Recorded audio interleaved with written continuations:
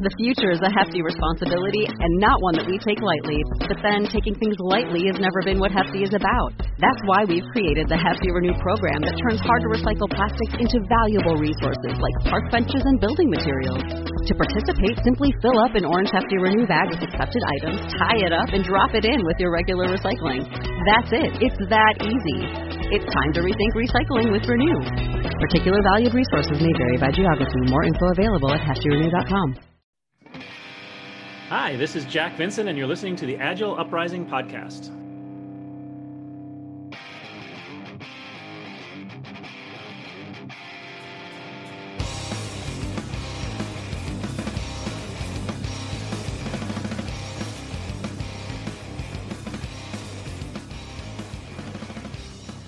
Greetings and welcome to another edition of the Agile Uprising podcast. I'm your host, Jay Hersko. Once again, we are in another episode of the Talkassance. We're going to be talking about theory of constraints.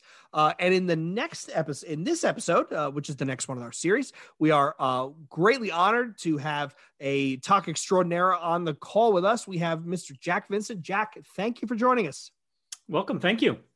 It is our pleasure. The pleasure is ours. And for this episode, we're going to be talking about critical chain project management. Now, hold on. Everybody who's listening is going, wait, you're an Agile show. Why are you talking about critical chain project management? Well, there's a couple of reasons. First of all, being it's a theory of constraints related way of looking at projects. Second reason is I guarantee most of us who call ourselves Agilists still work in companies that have project managers and some concept of the project. And the third thing is, as someone who is a quote unquote reformed project manager, I did not come across any of this at all whatsoever when I was doing my PMBOK classes. And I honestly think this is 10,000 times better than waterfall. It takes a lot of the things that we seem to hold important in the Agile world into account. So with that, we're going to dive right in. But first, Jack, for our listeners that may not be familiar with you, I sidle up next to you in a bar and I say, hey, who are you and what do you do? Your answer is? I am a consultant. I work with a lot of companies, and my real focus is on helping companies create flow and primarily around projects. So getting those projects unstuck, figuring out what's causing the project system to get stuck, and really finding ways to unblock that flow and enable flow. I focus on using the theory of constraints concepts in that, but there's a lot of good concepts and a lot of people have had a lot of great things, and I try to employ whatever makes sense or in that context. Right. When you have a hammer, everything looks like a nail. The key is having multiple types of hammers to know which one to use. So how did you get into, Jack, how did you come across critical chain project management? So I first came across it through some colleagues. I worked at a pharmaceutical company in Chicago called Searle. And a couple of my colleagues were looking at improving how we did projects. This was in the days in pharmaceuticals where the big blockbusters in many companies, it's where Lipitor came out. It's where we were working on Celebrex. It's where Pfizer had Vioxx, like all these big multi-billion-dollar drugs were coming out. And the big push was we need to find ways to get these products from like the first idea to market way faster. It was like, it's a 10-year process. And I think it's still in that ballpark.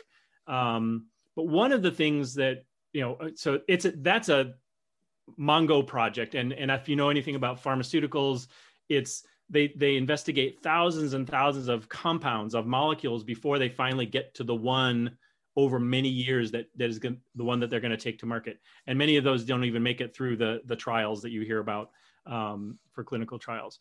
But one big piece of that is the projects within that massive project, right? So my background's in engineering, chemical engineering, and we were looking at, well, how do we get through just the engineering phase of this? How do we figure out how to make this stuff more effectively? How do we figure out how to get it from, well, we know how to make it in a couple hundred grams to we can make it in several hundred kilograms, right? So in that context, we were really investigating many, many options of enabling people to work better. Being a kind of a polyglot interest. I was interested in knowledge management, which was really focused on how do people learn things? How do people keep things together? How do they remember what they did last year? All that. It was a lot of fun. But one of the things we were looking at was project management. And I had a colleague who was looking at finite simulation of the pilot plant. Like, how do we super optimize the pilot plant? And of course, a couple of years later, I learned that, wait a minute, the pilot plant should never be optimized. It should never be fully loaded because it's a resource that needs to be available instantaneously. And if it's optimized, it means you're probably not going to be loaded instantaneously. If you think of Little's Law and you've got all this stuff working on it, and well, okay, what if you need an emergency job run through the pilot plant? It needs to have capacity.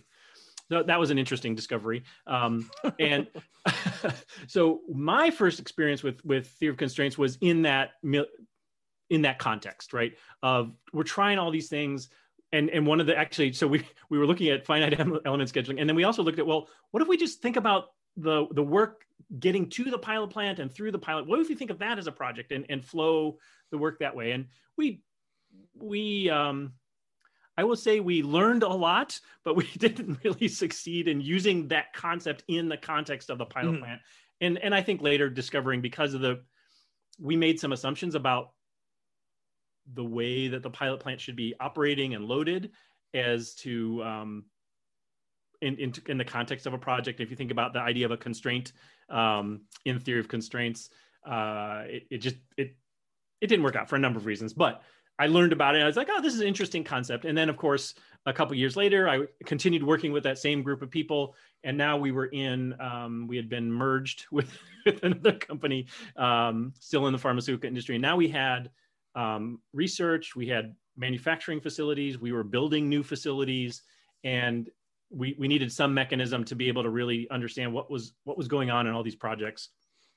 And we had learned a little bit more about critical chain, and really like, okay, we're going to use critical chain to manage our research projects, to manage this. There was one particular, a new pilot plant, biological pilot plant, like class 10,000 facility that was being built, that of course was having all the classic problems, right? There was a concrete shortage, there was a labor issue, there, like you name them, they were all happening.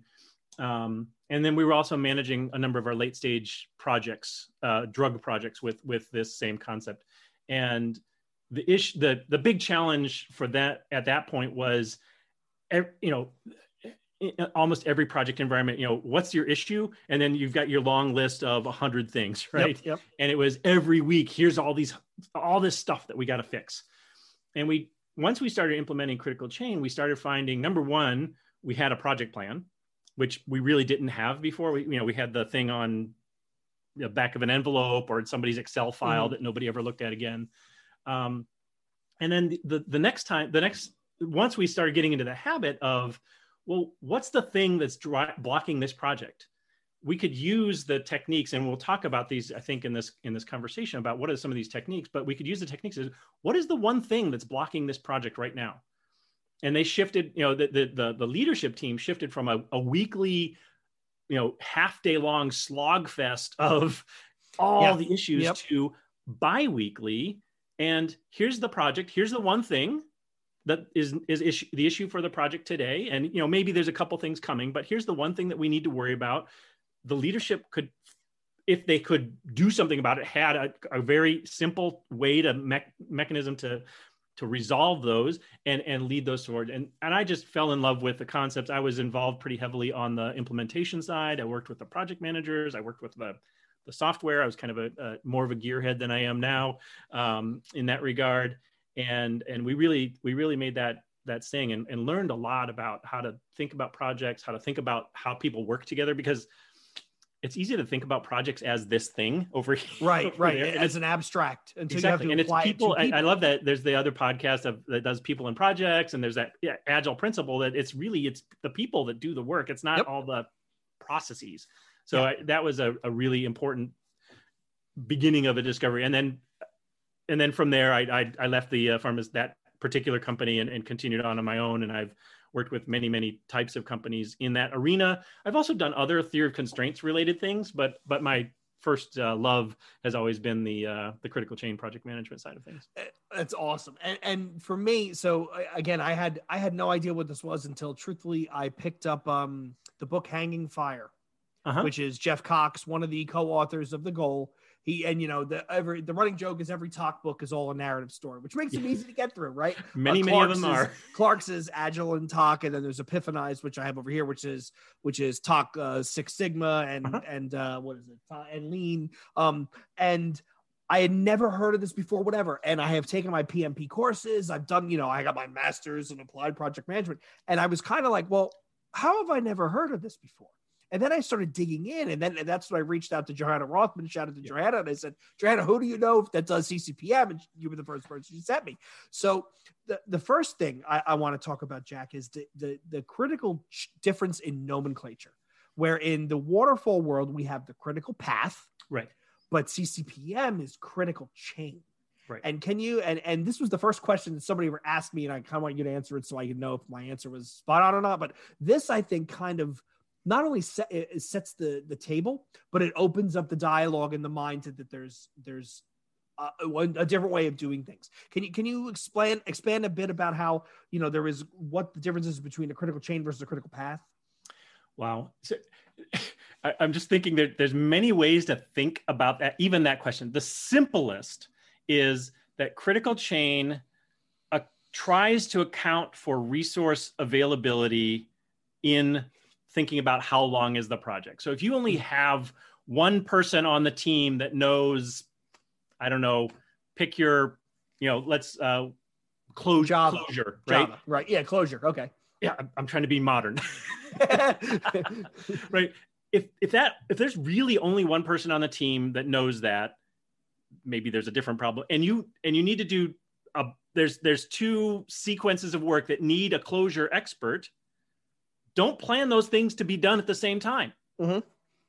That's the simplest version of what critical chain is. There's a whole lot underneath that I think we need to talk about of what's really the difference between critical chain and critical path.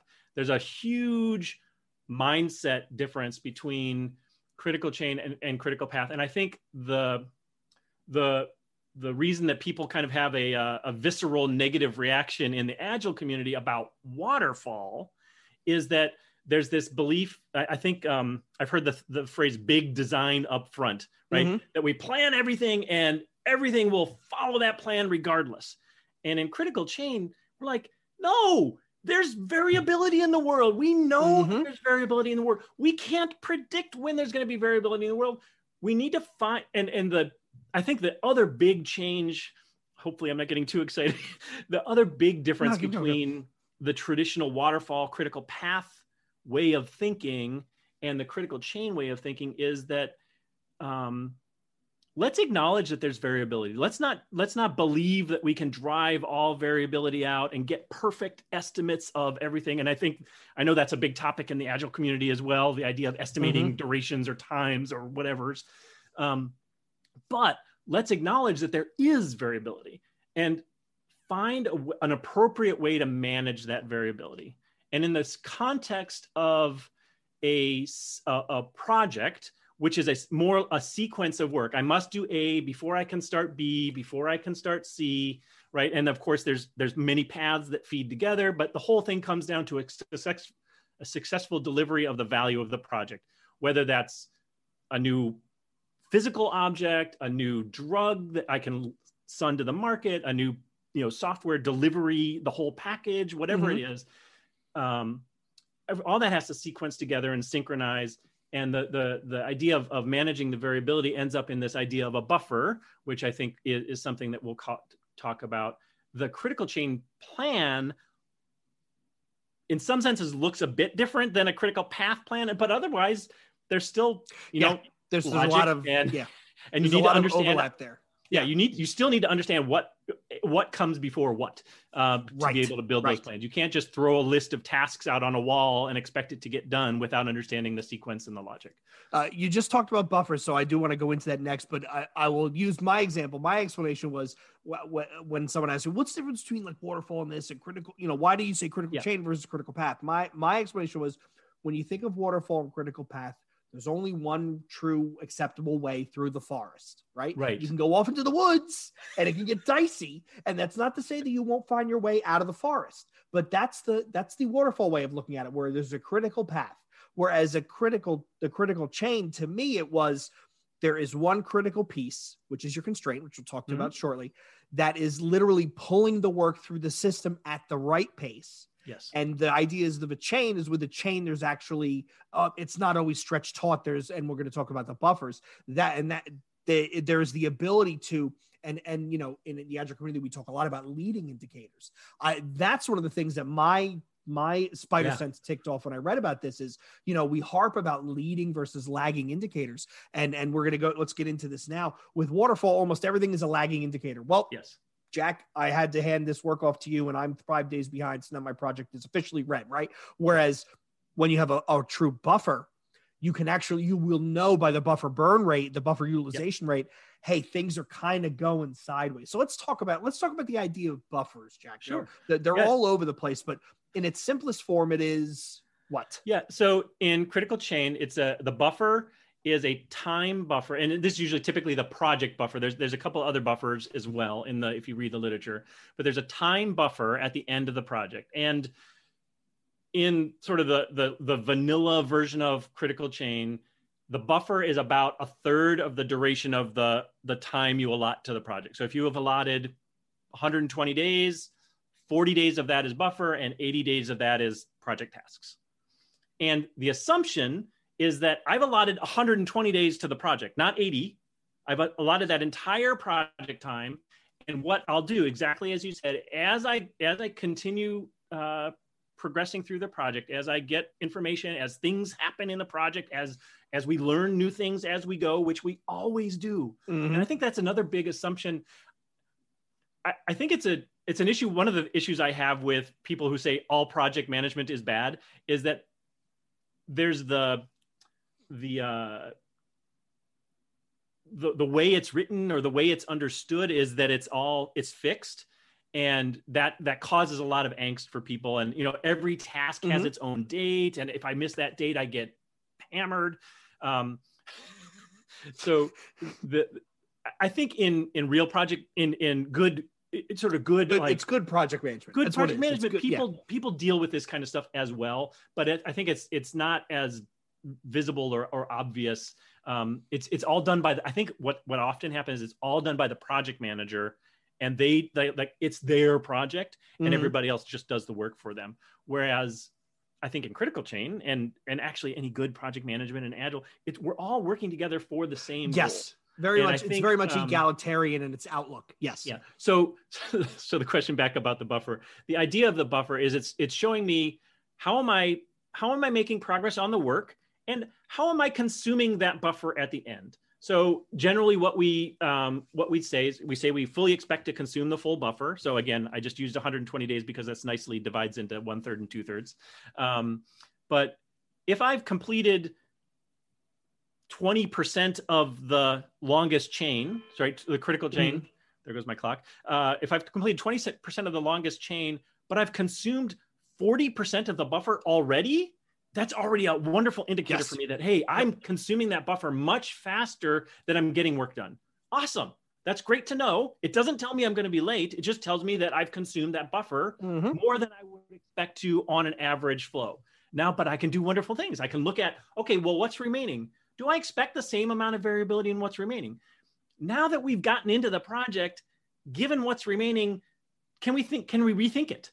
Can we rethink about how it sequences? How much time do we really think we're going to need? All these great questions that we should fully expect to ask. And I love this topic, as you can tell. I think one of the things that makes the shift from critical chain or from waterfall sort of traditional project management, if there is such a thing, to the critical chain mindset is that when we start the work, we strive to finish it as quickly as possible. Right. So whether it's the project itself, or it's a phase of the project, or it's a task on the project, we strive to finish it as quickly as possible. And often, if you read the critical chain literature, people really love the idea of the relay race. analogy, but I pick up the baton. I've got my team. I've got the people that do the work. I've got all the supporting resources, and we move as quickly as possible. And again, I sometimes get a little worried about using the term resources because people get hung up on treating people as resources. But I mean, yeah. But I've got the skills and the capabilities and the everything lined up so that I can get the work done. And this is, and I think this is a key aspect in Agile too. With Agile, we bring everybody together and get the work done. With Critical Chain, I think there's one of the things I think that bug me a little bit sometimes in Critical Chain is that each task still has an owner and it's theirs. Right? Yeah, I see that. Yeah. But really it's our work. And yes, okay, yeah, you've got that. You're the person with the current top skill that is needed on that activity, but I need all the inputs that everybody else provides. There's going to be help that I'm going to need that I can't get it all, in any modern project, we can't do it by ourselves. I think there's still a little bit of that nature of, my work is mine and I need to protect it, which is, by the way, which is where we get the buffer from. So I already talked about making sure that we can complete the activity when we get it. So this is the idea of if you, again, the relay racer, once they get the baton, there is nothing in their way until they hand it off to the next person. Right. But now we have fun conversations about what does done look like, and right. Which I know is a fun concept in the Agile world. Yeah, we're still arguing about that. Absolutely. When I first came across the buffer concept, I was kind of rolling it around in my head, and I thought about it. And this is also my difference between, traditional waterfall versus Critical Chain. In traditional waterfall, you have a buffer. It's implicit. And the reason it comes about is, Jack, you're the head of this team. How long is this going to take to build? And it's going to take 8 days. So you tell me 15, and then you tell me 15, and I add another week onto that. And I combine. So at the end of the day, to use your example, everybody on the project thinks we have 120 days. Whereas my joke about Critical Chain, I said, is it's at war with Parkinson's law. You're trying to prevent the work to fill the available space. So with a Critical Chain plan versus a traditional waterfall plan, instead of saying everybody knowing we have 120 days, everybody knows that, okay, we have 80 days and we have 40 days of buffer in the event that something goes wrong. Yeah. And even just that it's almost a silly semantic argument makes a huge difference in perception. And I mean, you talked about estimates, right? That was the other thing that jumped out at me. There's all these, every Agile nerd and their mother wants to argue about estimates, no estimates, some estimates, predictions, whatever. Yes. With Critical Chain, I love the concept of, you go to the team that owns it, right? Or the person, we talked about that. And you say, well, how long is this going to take? And they don't give you one estimate. They give you two. They give you okay, if the stars align and my wife doesn't yell and I just happen to have everything ironed and ready, it'll take 10 days. Realistically, odds are it's going to take 15. Mm-hmm. So that's where you're starting to build your buffers out of, because someone is giving you I think it's the aggressive but probable versus the, based upon a histogram, I can tell you that 95% of the time we deliver this in this way. So this is another, so that topic is one of those fun ones in the Critical Chain community as well. How do you get your estimates? What kinds of estimates do you use? 2-point estimates? There's one group that was doing 3-point estimates. I prefer just, let's just use the estimates as the way we've guesstimated, because it's guesses, right?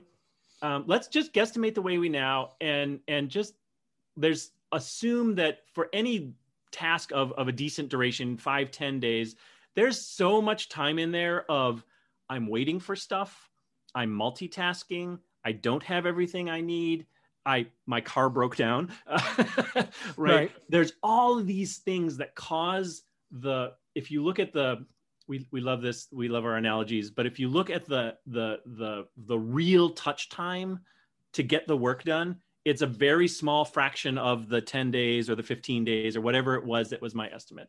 So what we suggested, I'm just starting to use slightly different language here, is instead of talking about, well, you've got buffer in the task and we're going to take some of that and give it to the project. We're saying, look, we want to have a estimate at the time of doing the work that is reasonably conceivable that I could get it done in that time, Mhm. but allow for the fact that, you know what, something might happen. That's what the buffer is for. Something might happen. And you said perfectly, right? We're trying to reduce the likelihood of Parkinson's law striking, which is the work expands to fill the time. Mhm. And we're trying to reduce the other one, which is student syndrome. Do you know this one, which is No. I wait to the last possible minute to start? Oh yeah, that's welcome to my life. Yeah. Right. I mean, they're very similar, right? I Mhm. believe I have 15 days. In my head, I know, well, I've got all this other stuff that I've got to go on. And I don't really know that that's only going to take me 3 days. So I'm going to start about 5 days before it's due. And if I get it done on time, then all is golden. And I get a pat on the back because you got it done on the right date. But in the critical chain world, that doesn't fly anymore. Right. Get it done as soon as you are available to do the work and you have everything you need to successfully complete it, get it done. Yep. So if you have to wait for a few days because you're missing some piece of the kit to do the work, let people know.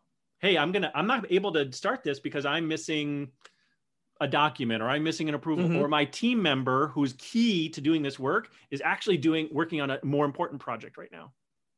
Which I'm going to brings wait. up, Yeah. you bring up the perfect point of this is where critical chain is truly a kissing cousin to some of the stuff we preach in the agile world. It's the idea of multitasking, Oh, right? The idea of Team Jack is on the critical path. They're on the critical chain for this piece.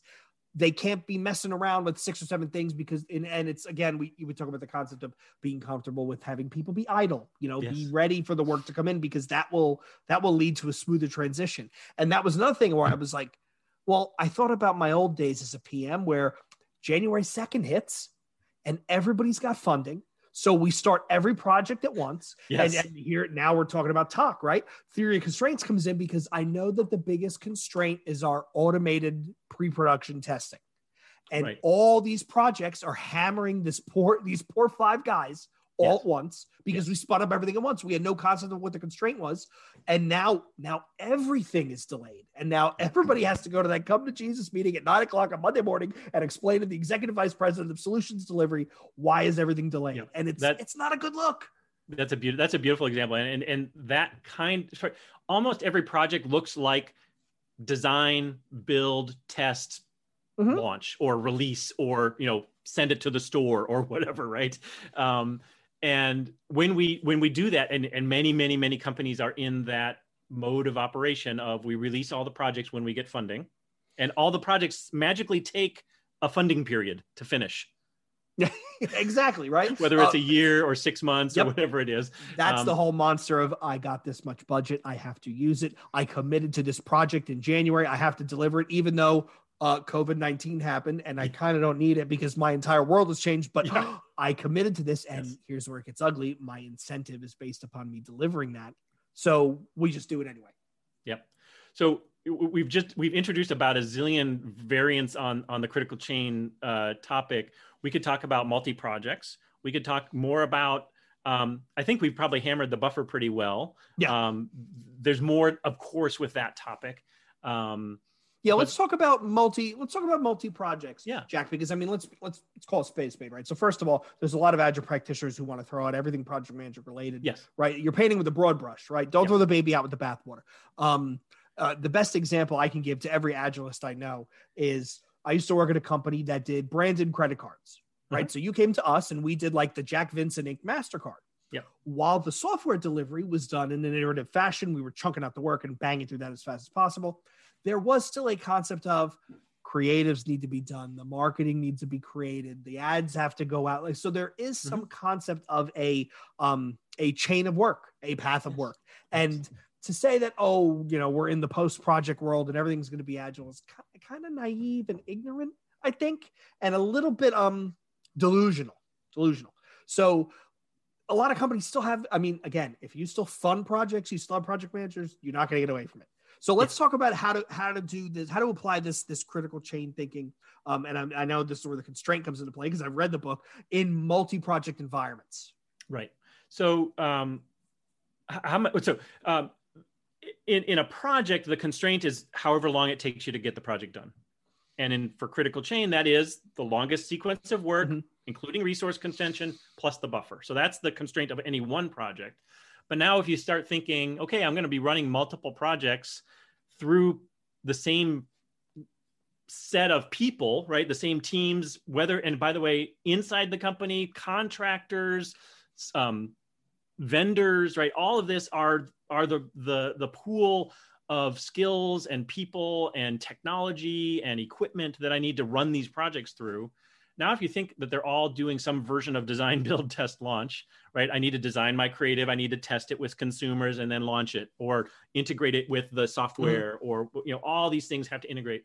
Now you can start looking across all these projects, assuming you have a project plan that describes what skills and resources you need, and say, well, okay, if I have 10 of these projects running at the same time, which types of resource, and again, I'm using resource more broadly, not only skills, but it could be which types of vendor, which types of equipment, which types of servers do I see where I need, if I run them all exactly at the same time and they're all the same duration, which by the way, no projects are all really the same duration. We make them that way as we were just describing.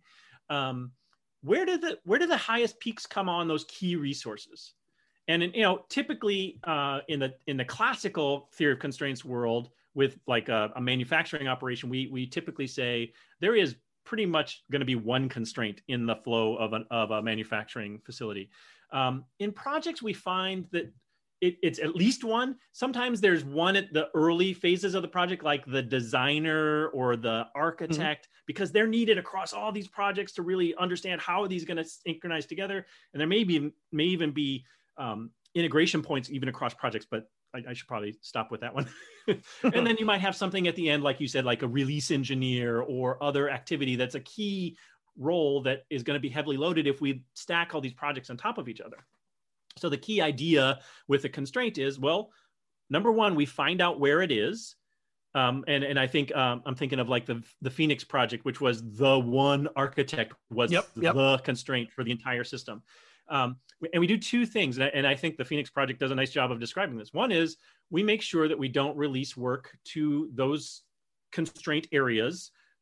We want to make sure that they're not multitasking. So maybe up front it's an architect, and the back end, maybe the back end is a vendor service that I bought, but I've only bought so much of it. And now I don't want to overload them, because then everything takes longer to understand what multitasking means.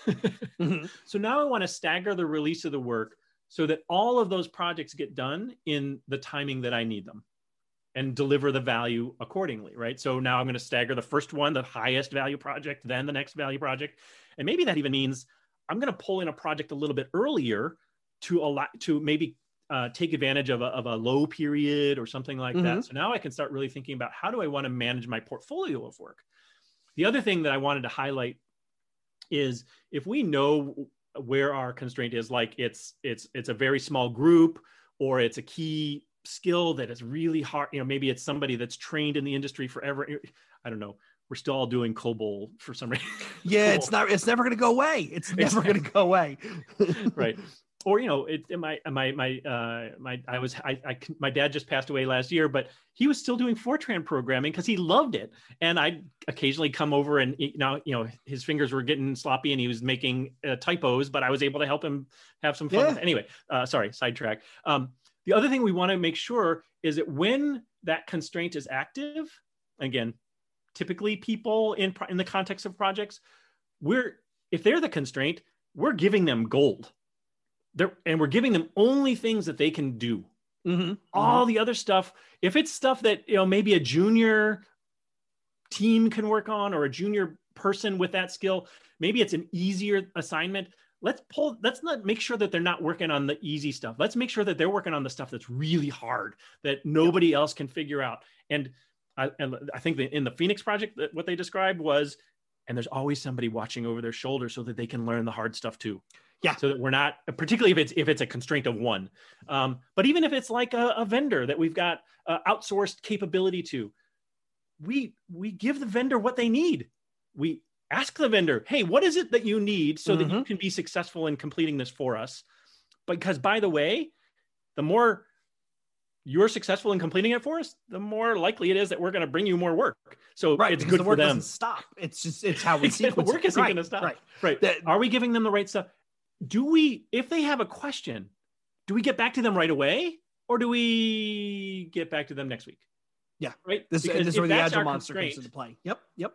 And we delay a response, we've just lost all sorts of time for it, all just waiting time that we've just lost. And the other one is some version of clear scope, right? So if we're working with, particularly with vendors, that, here's really what we want you to do. This is what we want you to do. Nothing more, nothing less. And don't keep changing it on them, right? How many times do we do that to our vendors or to our colleagues?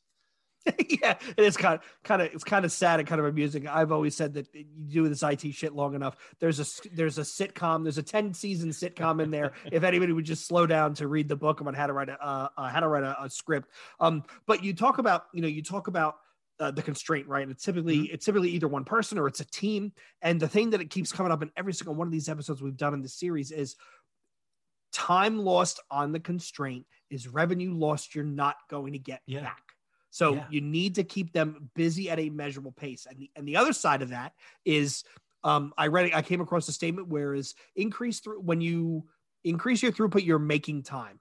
And I was like, well, what does that mean? And then when I dove into it, it's, like back to our example. If I say if we think it's going to take 80 days with a 40-day buffer, so 120 days total, we tell the customer it takes 120 days, it takes 96. Well, what does that give us? Well, that gives us 24 days back. Now the customer's happy. We can then fill that 24 days and here's where the Agile comes in, shifting the next program left. Yes. So we've actually, we've created higher throughput with no change to our current operating model expense. We didn't ramp up a whole bunch of people and drive Fred Brooks nuts, right? Trying to throw people at a project. We've shifted left. We've started new things earlier. And we're filling that free time with an initiative that might not have gotten done. Again, we're making time, we're making more money. And when I tried to pitch this back to somebody else, I said, think about it. We're not spinning up new teams. This is people that we currently have, that the cost that we're expecting, but now we're getting more work out of them. And it was kind of like all these fireworks started going off. It's because everybody does the whole OpEx dance. Oh, we need you to increase your throughput and minimize your operating expense. Let's cut off some contractors. And it's like, wow. What we're talking about. Well, you hit on it perfectly, right? So if I'm able to see that, hey, this particular project looks like it's moving much faster. It's completed 50% of the work on the longest chain, but it's only consumed 25% of the buffer. Now it's going to hey, it looks like this one's going to potentially finish early. How can we take advantage of that? Can we now start, again, with a judicious look at the remaining work, can we promise that this one's going to be delivered early and start thinking about what's the next one that's going to maybe pull in a little bit earlier? How do we take advantage of this? And even in planning, we can start thinking about, hey, you know what?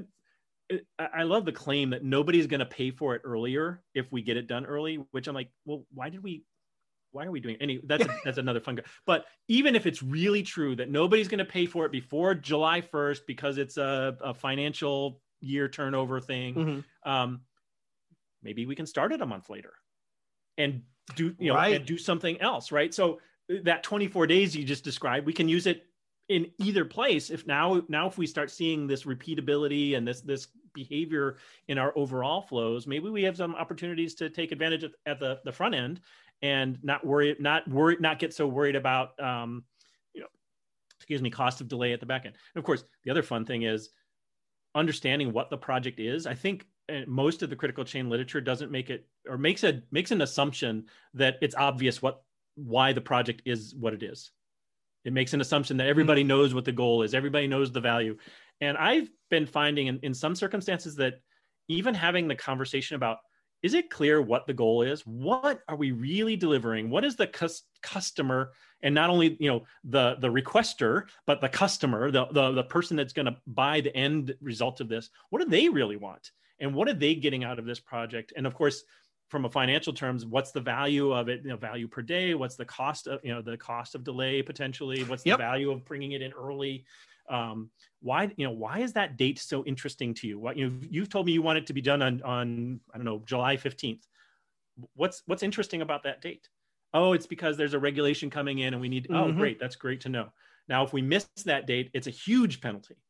And if we're early, it's gonna give us some buffer. So that's good to know, right? So we need to know these kinds of things. Or, it's I'm selling this to a retailer, and the retailer wants to get it on their shelves before high season, whatever the before school high season, or the Christmas high season, or it's candy and it's the Easter high season, or whatever it might be. Right. And I just had this conversation with Graham Scott, where we were talking about the idea of throughput accounting. Yes. And using that whole concept of decision making based upon, okay, well, what's going to be the most judicious for me? And your statement of, well, maybe I can start this project later and fill that buffer with other stuff.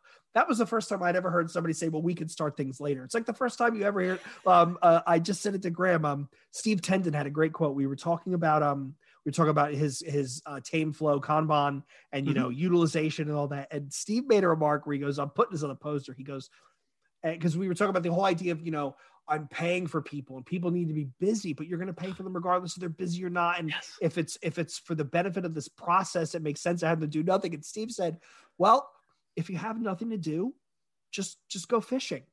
And I'm putting that on a poster because he's right. I mean, it's, you do more harm than good just picking up something and pushing it into the process because I've got idle hands. Yeah. Whereas measuring what's at the constraint and getting the flow through the system is way more important. It another fun conversation in the theory of constraints community around that. If I really have nothing to do and I'm really like in that flow mindset of, when it comes to me, I'm going to pick it up and move it as quickly as I can to done, to really done, and hand it off. Right. If I really have nothing to do, I don't have any shadowing to do. I don't have any education I need to do. Is it okay to sit up with my feet on the table and my head, just thinking in the clouds? And you know what? Yes, it has to be okay. We get so wrapped up in, you're right, the idle resource is a waste picture. And that mindset, if that's deeply embedded in me or in my company, that mindset drives us to start more and more and more, which drives us to multitask, which almost inevitably drives us to the way of operation that we're trying to, I'm going to say fight against, which is every task has a due date. And if you miss the due date, the task is red. Like, I don't care if the task missed a date. Is it going to affect the flow of the project? Yes. And is it going to affect that's value the one that I'm more interested in. That's the topic that I'm interested in. How is this going to affect the flow? Anything we can do to improve the flow of the project and of the work in general is going to help us, right? And now we think, okay, what's going to improve the flow of the project? It's on the critical chain. And even if the critical chain changes halfway through the project, there's still the critical chain. It may be a different one than what we started with, but it's still, here's the place that I need to focus. It's this task followed by all of its successors. That's what's driving the critical chain. That's what's driving the buffer status. And now I have something to work against. And that's a great segue into, so why my spider sense perked up when I was reading this, especially coming from the Agile world, is there is a lot of applicability in the sense of, the Agile dogmatists will preach from the mountains about you have cross-functional co-located teams. Yes. Maybe in startups that happens. Maybe in small companies that happens. Maybe in a company where you have a very hard-headed CIO that will beat people with reeds if they don't have a cross-functional team, it happens. In real life, totally cross-functional teams really doesn't happen. There's always a dependency somewhere, right? So if there's always going to be a dependency somewhere, this is where my Agile nerd went up, right? To say, got your Irish up, I got my Agile nerd up. Because there's always a constraint somewhere. I'm always going to have a dependency with somebody, and typically multiple Agile teams trains, they always end up at the same bottleneck trying to get work through, right? Is it performance engineering? Is it InfoSec? Is it somebody, right? But that concept still applies. So if I build my chain to understand what's on the critical chain, right? And I'm still doing iterative development, I'm still doing Agile in all my little pieces, right? But I'm explicitly acknowledging the fact that there is a buffer, there is a constraint somewhere when we need to actively manage that constraint. Because what's the saying? If if you're not aware of your constraint is managed. You know, you do have a constraint and it's you don't managing manage you. your constraint, it's managing you. Yeah. That I think is highly relevant to any of us that's in an agile world. You're doing safe, you're doing less, whatever. There is still going to be a constraint somewhere and you need to be aware of it. And that the utilization of that constraint, that team, that even that train should drive how you plan everything else. And there does need to be some semblance of plan. And that's where I was like, wow, this is applicable with what I do. Well, and I think the other thing that sometimes is hard for people to grasp is that, you know, the constraint, whether it's one constraint or it's a couple of areas, right? Those are precious resources to the value that the company is delivering. So we need to treat them as such. And this is where, because then of course everybody else will say, well, what about me? What about me? What about us? Like, yeah, everybody's got to dance together to get the project done. But if the release engineers, if we treat them poorly, and again, not necessarily human poorly, but if we don't give them what they need, if we're asking them to do 20 things when they can only possibly do 5, right? All that poorly, then the whole system suffers, including the people who aren't the constraints, because now they're feeling like they're pressured to get into their queue. So now they're going and harassing them and draining even more of their time. So we really need to think about when we know what our constraint is, and again, we manage our constraints well, that we really treat them like gold, right? So we don't give them poor requirements. We don't give them poor specifications, or maybe the reverse, I should say. What do we do? When we give them something, it's everything that we know that they need. And we've talked to them about what we know that they need. This is a great example, even if our constraint isn't maybe the technical people, but in some of the critical chain and theory of constraints literature, sometimes you'll see management as the ultimate constraint. And which is an interesting concept in itself. But if I believe that I need to go to a manager to get some approval or some decision made, what do I bring to them? Do I just say, here, I'm going to just do the data dump onto the manager and please make a decision for me now? They're going to look at me like, wait a minute, you guys on the team know you generated all this data. You know more about this project than I could ever really possibly know.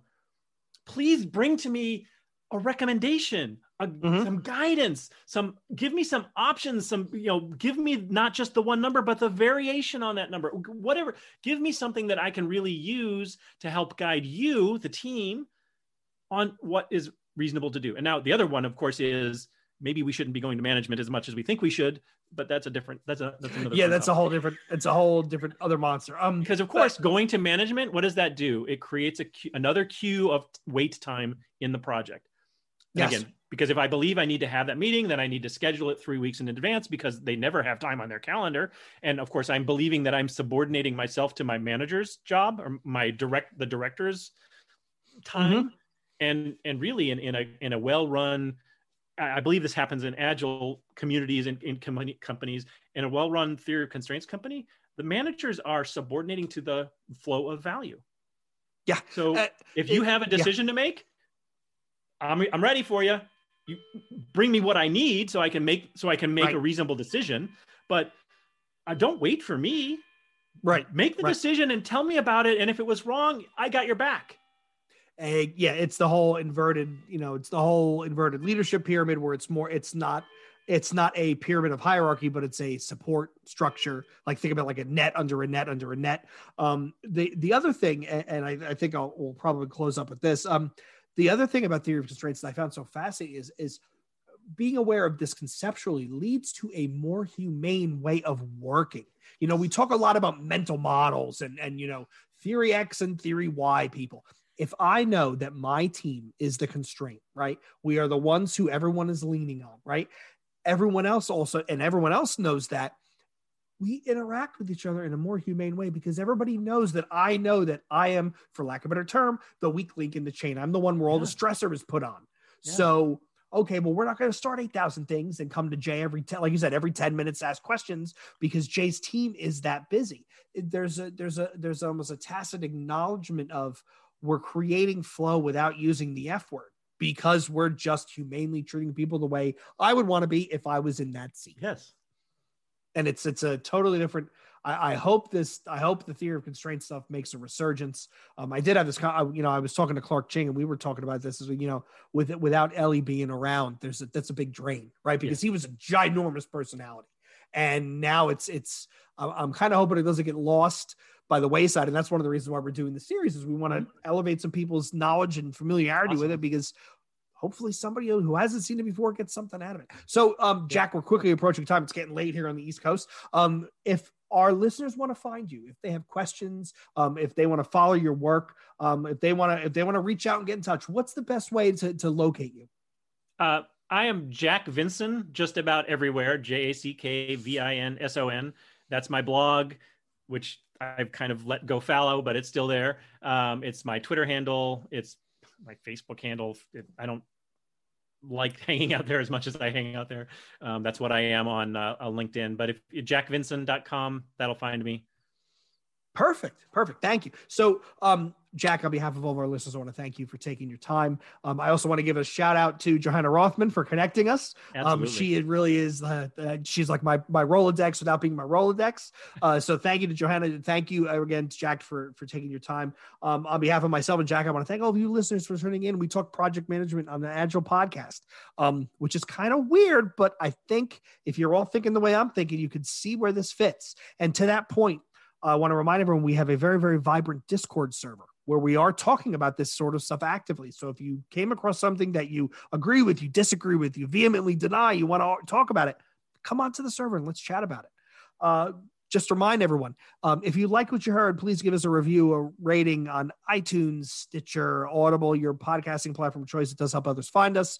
I want to give a shout out to Machine Man Records and their artist Krebs, who provided our outro music free of charge, helping us circumvent our YouTube copyright notices. And lastly, I kind of have to throw this in there.